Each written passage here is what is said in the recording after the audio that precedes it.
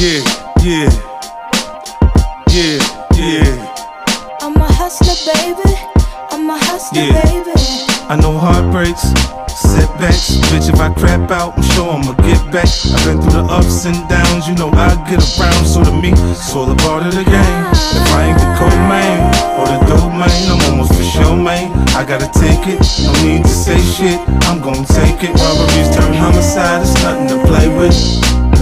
Make money, This is make Chronicles money. of When shit Power, hit a the fan, we'll podcast take dedicated money to the world of southside. power, where I review and break down the latest episode in the Powerverse.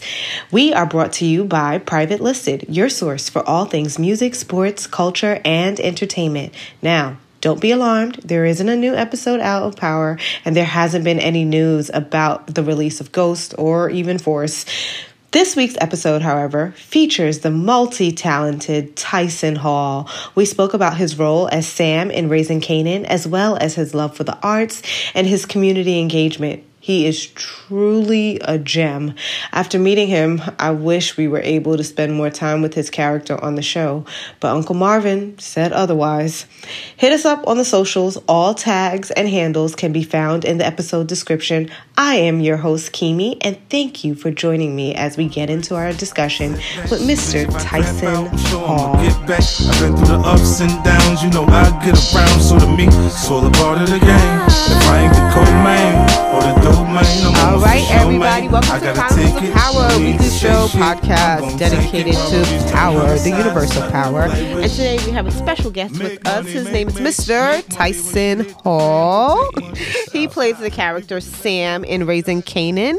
And without further ado, please introduce yourself to the crew and the guests. Hey, everybody. How y'all doing? Thank you first and foremost for having me. Oh, you're and having welcome. this platform to bring me on. I'm grateful for it. My name is Tyson Hall, actor, artist, entrepreneur, educator, real estate agent,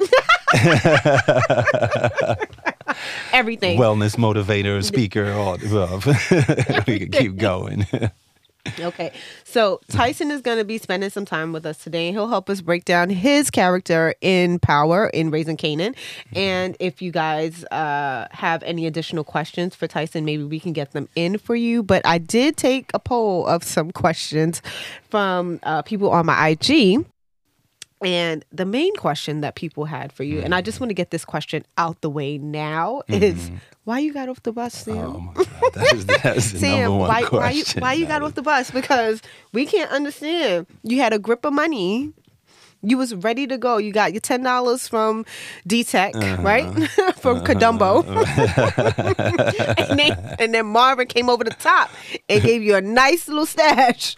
So please tell us why you got off the bus, and then we can move on and get into more about you. Well, that is the number one question. I mean, I can't go without that question being asked to me. It was the money.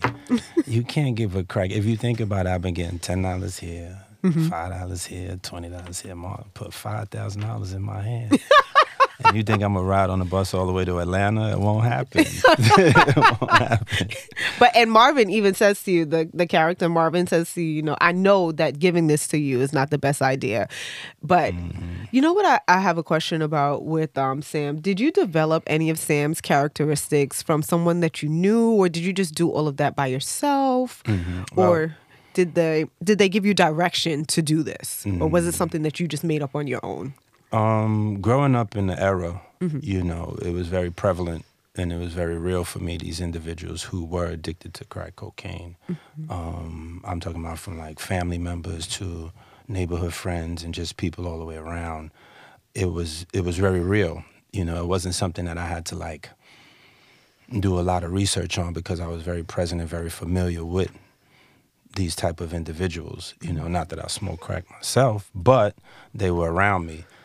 So it was a matter of just really drawing off of what I had seen and encountered and experienced from that time, and just really culminating a sense of all of it and bringing it to life through Sam. Do you still see a lot of addicts? Yes.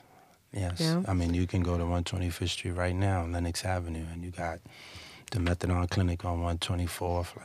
It was so crazy. About 2 weeks ago, I was crossing the street in Harlem, and a dude was standing right on the corner broad daylight, just smoking the crack pipe. He had a crack pipe in his hand, like just standing there, like if he wasn't, like no one else, like nothing, like no worries, no care, no concern at all.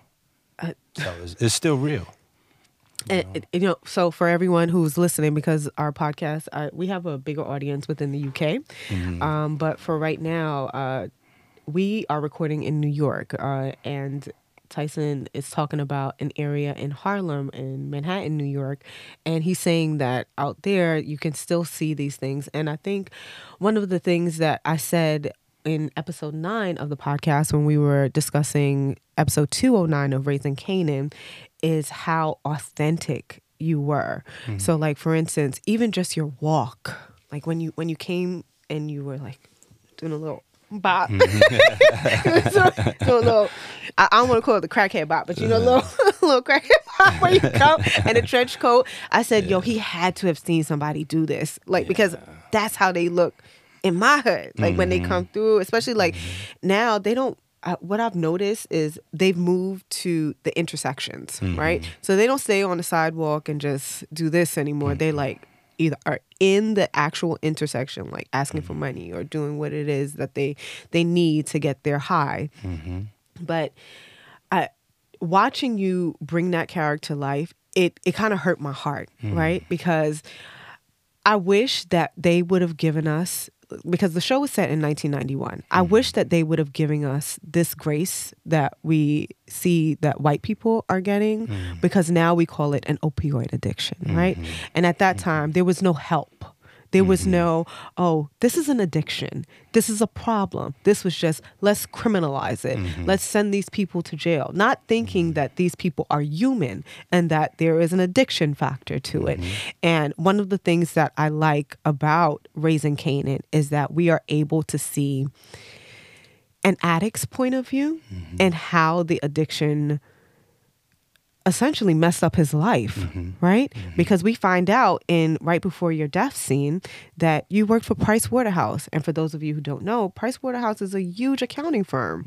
And Sam used to work there, had his own cubicle and everything. Yeah, they used to trust they me with counting that the money. But how many people do we know that happened to, and that who weren't able to tell the tale? Right. And I think that you did a wonderful job in bringing that to life. Thank you. And telling other people, like, hey, these people were human, and they didn't need to be jailed for having an addiction. They needed help. Right. And unfortunately, I know that this is something that we should say at the end of the interview, right? Or when you're leaving. Like, I wish that we were able to expand on your character just a little bit more. Because once I heard that you worked for Price Waterhouse, I was like, oh my gosh, they could have went Tell me more. many. Yeah, tell me more. Like, why are we Yeah. finding out about this as Marvin is about to pull the trigger? His demise, right? At his demise, we find out more about him. Exactly. But, so I guess I'll pull back a little bit and I'll ask the regular questions, like, how did you get your start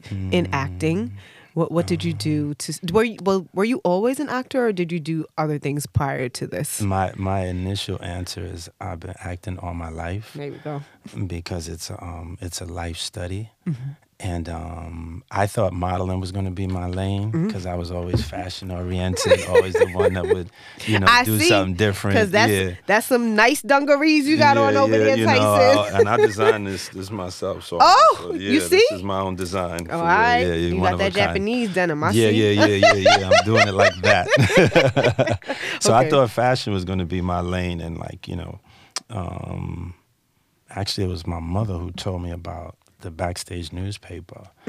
And I did this photo shoot. I used to have a bald head, these dark Ray-Ban glasses on, and I picked up the Backstage, and there was a call for like 4 thugs. And so I sent, for this movie, Independent, I sent my headshot in, I got called into the casting because of the look. The look was perfect. So they took 4 dudes out to Williamsburg, Brooklyn, the night to shoot the actual scene. So the director walks in and he gives me the script. And I'm reading it, yo, da-da-da-da-da, what you doing in this neighborhood? And he was like, okay, thank you. So he took the script from me, he gave it to the next dude. The next dude was like, yo, what you doing? He turned it up, put on a scene. I was like, I was supposed to do that. So lo and behold, that dude became the lead actor, and we became his crew. for that night. And I was like, yo, that's not going to happen to me again. Never. And I kind of bit the bullet from there. So I've been pursuing it ever since that moment. So tell us about some other films and shows that people can recognize you from. Because I know them, but just in case they don't. I worked on The Wire for season 4 and season 5, yes. So I know all of that. But yeah. I'm going to just let you tell them. Let me drop it. And what was so interesting about that is because they shot 1, 2, and 3 season of The Wire, then they canceled the show. And they stopped it, yep. So I was like, that's not going to happen. And then when they brought it back is when a good friend of mine, Jamie Hector, who plays Marlo Stansfield. Yeah. Like, yo, Todd, they looking for New York heads, so get your stuff down there. I was like, done. You know, and I was able to work on that. I worked on Law and Order with Ice-T. I did Boardwalk Empire at HBO. Rest in peace, work with Michael K. Williams. Yeah. And me and him actually worked on 2 projects together. We did an independent film called A Kiss of Chaos as well. So I had the privilege of working with him. Godfather of Harlem. They brought me in for that in season 1. And I did another movie called Pimp with DMX and Keke Palmer. Yeah. So, and Ingenue, she's amazing. Oh my gosh. You know what I wish you were in with Ingenue? Which one? You know what it is? No. On HBO Max? Well, HBO at the time. What's the name of the show? With Ingenue, it was and Journey. What is the name of it? I hate that I'm drawing a blank on this right now, but it was a really good show. She's amazing. Oh my gosh. She's amazing. And they made her into like a superhero, and she saved her daughter. Oh my gosh. Why can't I remember the name of this right now? But you should have definitely been in that show. But I'll think of it, and if I remember it, but before we finish recording, I'll say it to you. But for playing Sam in Raising Kanan, do you ever fear that now, because to me, I don't want to say that that's your breakout role, right? But like that, most people are going to recognize you from that going forward. And people are probably going to start calling you Sam. That's when you know that it hit, right? When people start calling you Sam. Because I had to stop myself from calling you Sam when I saw you walking down the block. Over here. Sam, we here. It's happening, yeah. Do you ever fear that you're going to be typecast as Sam? Or, okay. That's the least of my concerns, because when the other opportunities present themselves, I'm going to show out. That's what my responsibility is. Because of what happened the last time they taught you. Like, hey, I'm never going to do this. Right, exactly. That's been benchmarked in my head, you know, so yeah. Well, that's not a concern of mine. Oh, good. So when you play a character, whether it's in Boardwalk Empire or it's in Pain and Full. He was in Pain and Full too. That was his first speaking role, guys. She's on it. Kimi is on it. But that was his first speaking role. But with all of the characters that you play, do you have to stick to the script, or are you able to make the character your own? It depends on who you're working with. You know, you don't want to disrespect the writer first and foremost, because they are a meaningful part of the whole project. And so some people allow you a little leeway to be able to operate and move a little differently. Some want you to really hold word for word. There's actually a scene in Raising Kanan where they're bringing, when I get released from prison, from the holding cell, and I'm walking down the hallway and I'm talking. That's just all me. That's all you? I was hoping, because I was going to ask you, like, some of this had to be ad-libs, right? That was me, I'm just like that. So it just made sense to, like, I'm not going to go quietly. Right? You know what I mean? Like, so I'm not going to walk down this hall and say nothing. Sam going to talk his shit. Wait, so did you make up, so all of the names that you called them, so Kadumbo, was that you? No, the writer. What about AOD Tech? Who was that? Yeah, that was you or the writer? That was me. I'm telling you, like, when I heard you say certain things, I was like, they can't have come up with that, because the timing, first of all, your timing, because it was funny, one, so, and you have to have a little bit of comedic timing when you're an actor, right? Because you got to know how to hit it. But when you said AOD Tech, I was crying. And then the scene with Marvin, when you bang it on because this is like the first one where, because let me see. Sam started in Season 1, episode 110, right? Yes. Because you were the one. Were you the one who yelled out, "They shooting"? Yes. Yeah. I don't know how I knew it was that voice. Yeah, you're right. But I heard someone say, "They shooting" in the background, and they didn't show your face. No. But then I think the next time we see you is when Marvin is wrapping up the body, and you're trying to get him to pay. And that was the bop that I was talking about. I was like, when y'all see him walk on the screen. Yeah. But I love what you added to the character. For whatever it is that they wrote for you, I feel like you made it your own because you it seemed like the most authentic addict or dope fiend that I've ever seen on TV. I know a lot of people, they reference Halle Berry or they even reference Samuel L. Jackson, right? In Jungle Fever, what was his character's name? Gator. Right? But and Bubbles from The Wire. Yeah, you know what? Andre a lot of Royo. people don't bring up Bubbles, but I yes, do. no, Yeah, you bet respect people due. should. He's Yeah, a he good did a dude. really great job. Yeah. But sometimes I feel like we don't give people the credit that they need for bringing these characters to life, and I'm glad that we're able to do that with you. Thank you. But some other questions that I had about Power, besides why you got off the bus, right, is how do you feel your character, even though because they list you as a recurring character, right? So do you feel that your character was giving enough room to grow in the episodes that he was on? Like, do you feel like we have closure from his character, from Sam being on the show? I feel there's a lot more that could have come from Sam. And even one of the producers himself, he mentioned how he wished he would have done some things differently to just kind of expand, just because nobody knew what I was bringing. In regards to the recurrent aspect, it's the reason why I even took the audition. Because I was like, okay, me and my representation, my management, Ali Roberson was like, are we going to go at this again, because of what I did with Godfather Harlem.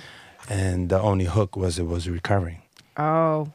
So that made it more like, all right, you'll be able to flesh the character out a little bit more than just a day player situation and you move, you know what I mean? So I think the reason why I asked that, right, is because for two reasons. One, what I said earlier, that we find out more about you right before you're about to die. And then, like, I kind of felt like something was cut. Like, I guess my question here is, were there scenes that happened that didn't make it to the show? Because I felt like you kind of, in terms of you being the one to see Kanan pull the trigger for Howard, right? Like, was there anything that we missed that they didn't put in the show that we didn't see? Because I wasn't sure. Here's what was missing for me. I wasn't sure if Sam knew the connection between Kanan and Marvin. Did he know that Kanan was Marvin's nephew? Did Sam even know why he had to leave town? Did he know that Kanan was Rock's son?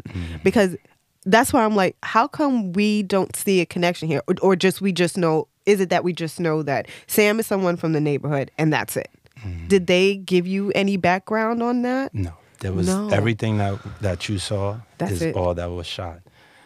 Really? And so I think that's, when the producer did make that remark, it was in lieu of what you just said. Like, we could go so many different directions with this individual. And I think people really didn't expect what came from what I brought to Sam to be what it was, and to identify with how pivotal and pertinent it could be to the overall situation. You know what I mean? As far as getting this crackhead's perspective. Yeah, that kind of bothers me a little bit. Yeah, because Sam is he's an older gentleman. He's an OG in the hood, so he's good in the hood. Like, he knows the ins and outs. He knows what's going on. Like, somebody else made a reference to the fact that when I knocked on the door, I called Marv, and Marv, like you knew we had history before. You know what I mean? So I could relate with Rock, who Rock really had the baby from. Oh. You know what I'm saying? Like, if you let me tell it, like, I could go through the whole situation, I have so many questions about that person. I hope that they flesh it out in later seasons. So, do you watch all of the other Power shows, or were you a fan of? I do, yeah. I mean, from its inception, I was tuned in, You know, I had the opportunity to work with Joseph Sephora, Tommy Egan. We did a stage reading for a piece, and I got a chance to meet him outside of everything. Outside of everything, and a real cool dude. And when his show took off, I was tuned in. I mean, I love his performance, his work. You know, so I'm a fan of the whole of all of universe. So then, can I ask you a question? And that's what we're here for. We're here to ask questions. How do you feel about the white actors in the show using the N-word?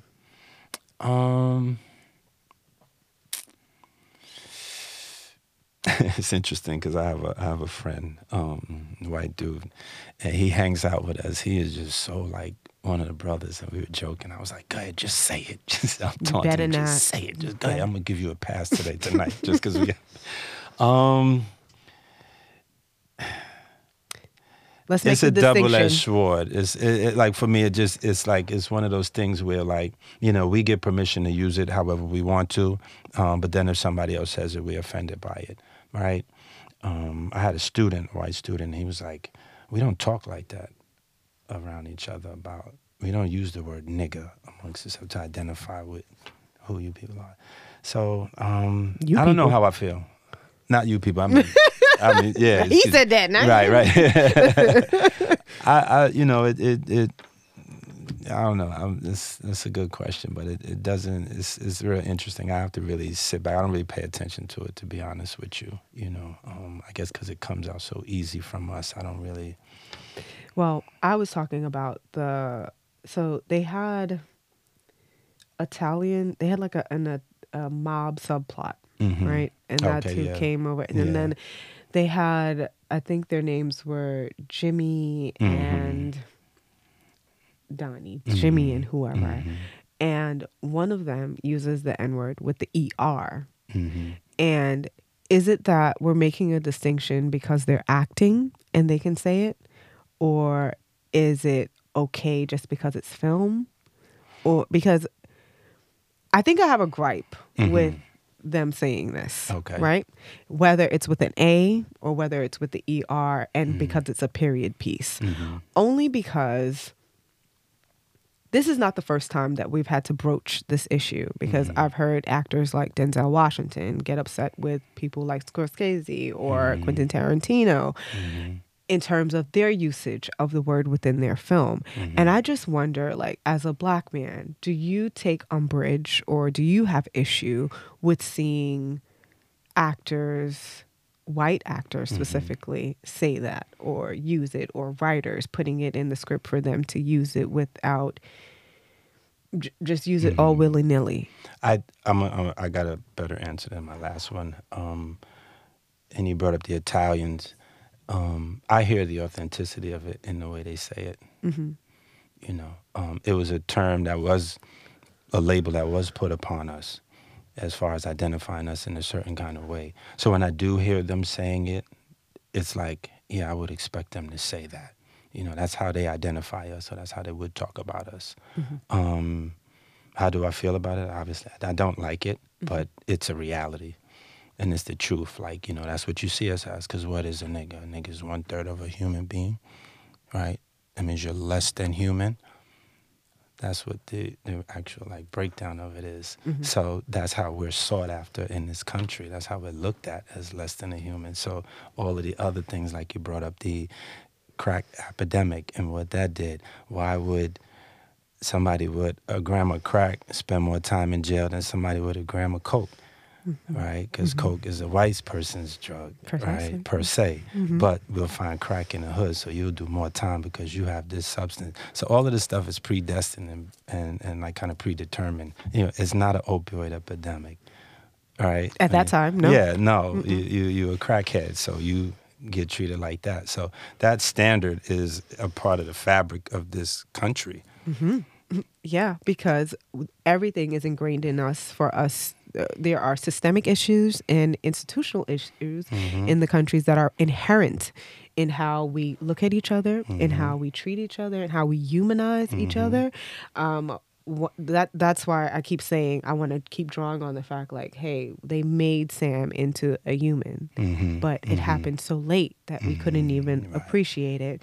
But in terms of humanizing people, I want to continue to do that for you as an actor and as an artist. So I want you to tell the people other things that you do, because you did say when you were introducing yourself that you were not only an actor, you were also an educator, and that you also are an artist. So please tell us some of the other things that you do. I'm a creative. There we go. I like to create. I'm a fine arts painter as well. I grew up like in the hip hop culture, and doing graffiti was one of those things. And for years, I didn't know what to do with myself, and I would just draw on tissue paper and throw it away. And I saw the movie Basquiat with Jeffrey Wright.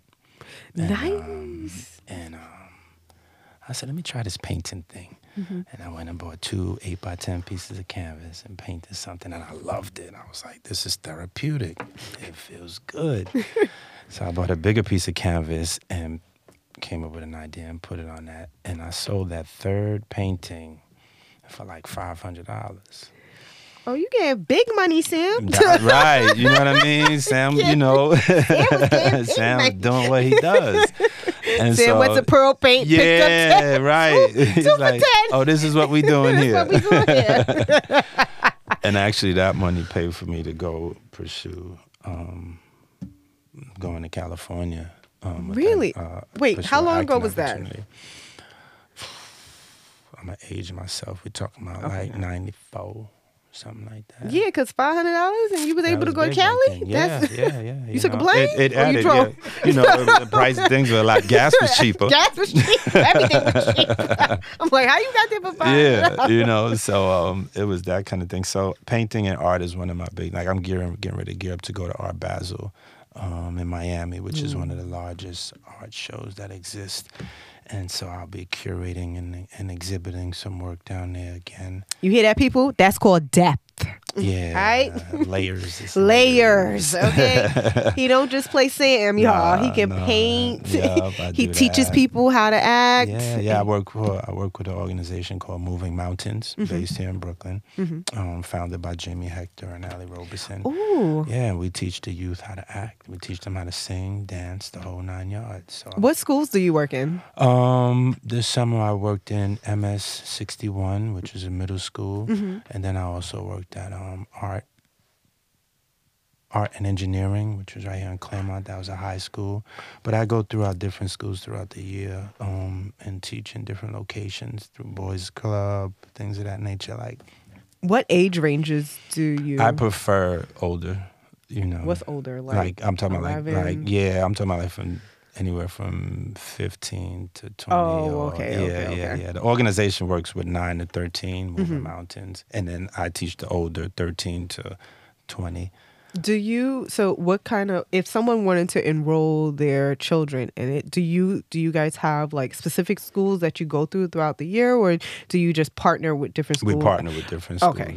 Yeah. We're actually looking for another hub for ourselves, another house for ourselves to be able to, we were teaching out of Mega Everett's in the back on Carroll Street, and that was our house. But since the pandemic, shut down. So now we're looking for an actual building.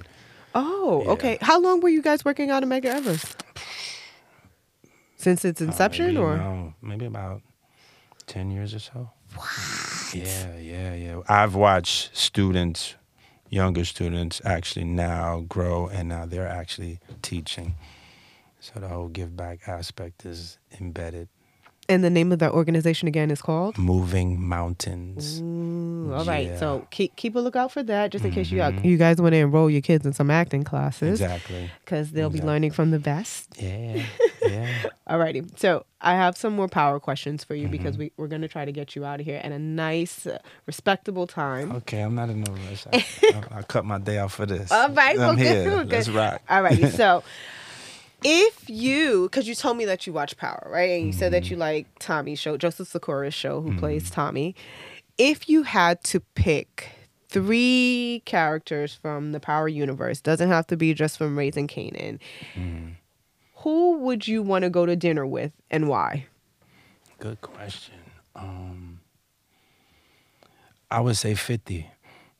Yeah, I would go with 50 Cent. So And, give me two more. So 50. So remember, you just told me you was gonna be at Art Basel and you curating a whole dinner. Yeah. So we gotta fill up the table. So we got 50. We got Tyson. Who else we got? I would sit at the table with 50. I would also want to sit at the table. I would put Joseph on the table. Tommy. He would All be right. there. So that's two. One more. I got one more. A person I would also want to talk more is Omar Epps. Ah. Yeah. Why? He just dropped a book, and it's a children's book, and I love that aspect of it. So I would want to build with him about that process and what that was like, and how I could take that book and actually push it and help him with his efforts. Oh, look at this. Tyson just out here helping everybody. I'm trying helping to get kiddies. a teardrop. I'm trying to get the teardrop. Okay. And then why would you pick 50? 50 just for his business acumen and to see if we can, some other projects that I'm working on and in development could be brought to the table. So do you write as well? I direct and I produce. I conceptualize and then I bring in writers to flesh it out more. I have a short film that I actually have two short films that I did and one that's a rough cut being edited right now. And then I have another short film after this that I'm going to shoot with the intention of being able to continue to learn that aspect and build up my resume on the producing and directing side to then go into feature-length projects. What can we say the name of it or no? The short film, well, the one that's being edited The one that's the one. is called Say Yes. Say Yes. Say And Yes.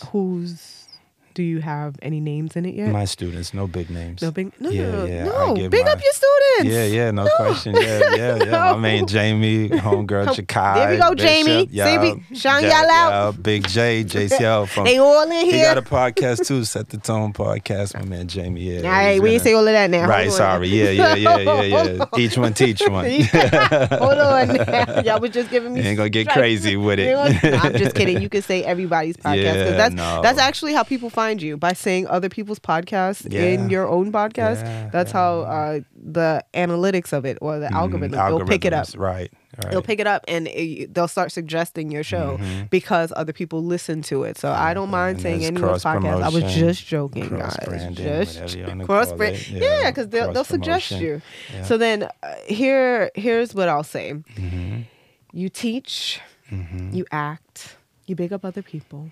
And you want to include everyone. Is there anything? Not everyone, but a lot of people. Oh, okay, well then tell me why we don't want to include everyone. Because everybody's not meant to be brought to the table. That's right. I'm going to be honest. And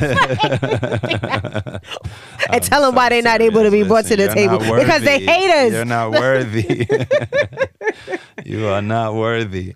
Well, why aren't they worthy? I mean, I look at it like, in a simple way of putting it, it's like good and bad. And some people have good intentions and some people have bad intentions, So, if you're not operating or your vibe ain't right, then you're not worthy. Have you had anyone treat you funny since this? Or not since Raising Kanan, but let's go back a little bit. So for your first speaking role was in Paid in Full. Now, after people that you've already known and they start seeing you more in these films or in these shows, does anyone treat you funny, whether it be actor or personal people in your personal life? Do they treat you funny now that you have this success? I've seen people change in their ways, throughout, like in terms of how they operate and conduct themselves around me or with me. A lot of times, I get so many strangers give accolades, like, a recognition and say, commend you're the doing work. a great job. Strangers, right? And then some of the people who are the closest to you, they don't say anything. Their mom, quiet, and that's acting funny. I think that's a part of the game, though, right? Yeah, you got to take it. I don't mind. I mean, I'm built for it. I've had people do shady stuff all the time. Give me an example. Where do I start? There's so many. I had a dude that I grew up with, childhood friend, knew nothing about the business. We got reconnected again. He sought me out, found him. It's like, yo, I'm trying to get into something. I said, all right, boom, let's go. So I started introducing him to this world, independent films and screenings and navigating, coming to my class. I was teaching my own class too. in there building. So we put a concept on the table. This is when like web series became like the thing. And so it was like, all right, boom, we'll rock this. And with me, like I have my own program, my own organization called Soul Media Plus that I run. And I was teaching, and the idea behind why I was doing it was to create a troupe. And with the troupe, we all work together. So like an acting troupe. Yes. Okay. And it was a model that Spike used, Tyler Perry used. Like you take your people and you grow and you build. Right. You do stage, you do film together collectively. So I said, okay, this is the goal. This dude partnered up with 2 Caucasian fellas. Right? I'm gonna keep it funky. The fact that you said Yeah. Now, mind you, I'm running. I got this whole room locked down, solid 20 actors in rotation. And it took you some time to build this up. It took me time to build it up. I got talent in the building. I got advanced and I got beginners. You know, but we all rocking and we all familiar. 2 Caucasian cats come through from him. All right, they could be in the building, but they got to sit down now when it's time to sit down. He gave them top billing. Took the concept, took the idea of the project, and went with them and ran with it. Yeah. What? Crushed me. I was like, you gotta be kidding me right now. And I mean, we had this whole thing. With the class, we did a play together. Right? A friend of mine I ran into, Rocky, playwright, amazing. She said, yo, I got this play that I wrote. And I said, come to the class. If you find any talent in there, you know, pull it and go. I thought maybe 1 or 2 people would be eligible. The whole class made it to the stage at the Oberian Theater in Harlem. I mean, students who never performed before. This was their first time, and the play was amazing. So this was an example of what I was showing him and everybody else. This is what we're doing. Let's keep doing it. Nope. So what did that teach you? Everybody's not worthy. There we go. You can't bring everybody to the table. Yeah, you can't bring everybody to the table. So how do you distinguish who's worthy or not? Like for instance, you decided to come on this podcast, right? How did you know that this was the right outlet for you? How do you know going forward who you're going to work with, from who has your best intentions at heart? How do you know? I saw. Sometimes you do, sometimes you don't. I saw the quality of what you were doing and the consistency to it. Thank you. Yeah, and that thing, and then going forward, like, you know, your radars become a little bit sharper with more experiences, so you can gauge people a little bit differently. But really, it's a scaling process. Like, it's some people who I don't even accept on Instagram. You know what I mean? Like, I just, if I don't feel good about what I see, or, you know, what you're putting out, like people who don't put no pictures out but then want to be friends of me and be like being able to see all that I'm doing, but I don't see nothing that you're doing.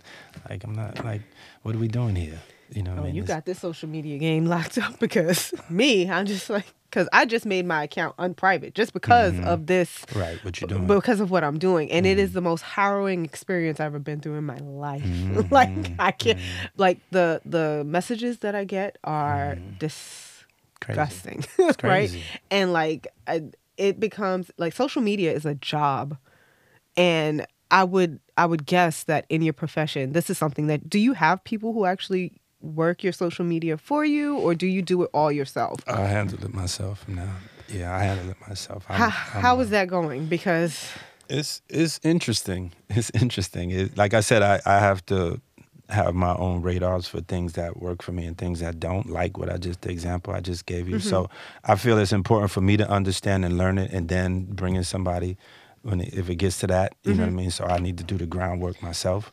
That's where I'm at with it. But I'm still navigating and learning it, you know what I mean? Are they telling you that you need to post more, that you have to put yourself out there more? Like, for instance, your management, are they telling you that you need to be on social media more? No, but I realize the value in it. You know what I mean? So, again, this is where, you know, I make the decision to post more frequently, but then I'm also cognizant of what I do post. Okay. Like, you go to my page, you don't see none of my children. Me either. You know what I'm saying? Like, you know, that's that. I never forget, because I do real estate too. I'm a licensed. Oh wait, you were telling the truth when you said that. Yeah, I meant that. I thought you were joking. I am, Right, and I'll never forget. I was at a workshop, right? And the guy who was heading the workshop, an older man, really stellar, really grounded in what he was doing. He had years in the game, and he said, be mindful of what you're putting on social media, especially when it comes to your children. Mm-hmm. And he said, he gave an example, and he said, if you have your kids posted up and you're out at a restaurant and you have a drink with the umbrella in it and showing what everybody's eating and this, that, and the third, he said it becomes easier for a kidnapper or a stranger to be like, yo, you guys were at so-and-so restaurant last night and your dad had the drink with the umbrella. He told me that, he's in trouble right now. He needs you to come with me. It's things like that you don't think of but will wrap you up and, have you gone. Like I know another dude who had a kid, his son was on his page and his son had on was doing flips on the bed, but his son had a t-shirt on, his underpants, you know what I mean? And I'm like, are you kidding me? This is a pedophile's dream, you know what I mean? He gonna watch again. So you really have to be cognizant of how you using these platforms, you know what I mean? And what you're exposing to the world about you and your family. So I try to be very mindful of that. So I handle my own. I like that. I like that you handle your own. I like that you're in control of it, and I like that you're cognizant of what you're putting out there. Also, for your upcoming roles. So I know that we're not going to see you on Raising Kanan anymore. Don't cry, dry your eye. Here comes your mother with those two little guys. What can we look forward to seeing you in now, coming up? The Godfather of Harlem, season 3. Okay. That's on Epics? Yes. Okay. Yes. So look for him on Epics, guys. Forrest Whitaker. With Forrest Whitaker? Oh, my God. How is it working with Forrest Whitaker? It's like, oh. Forrest is on the set, but just... his energy must be insane. You just feel like, this history and this... And intense.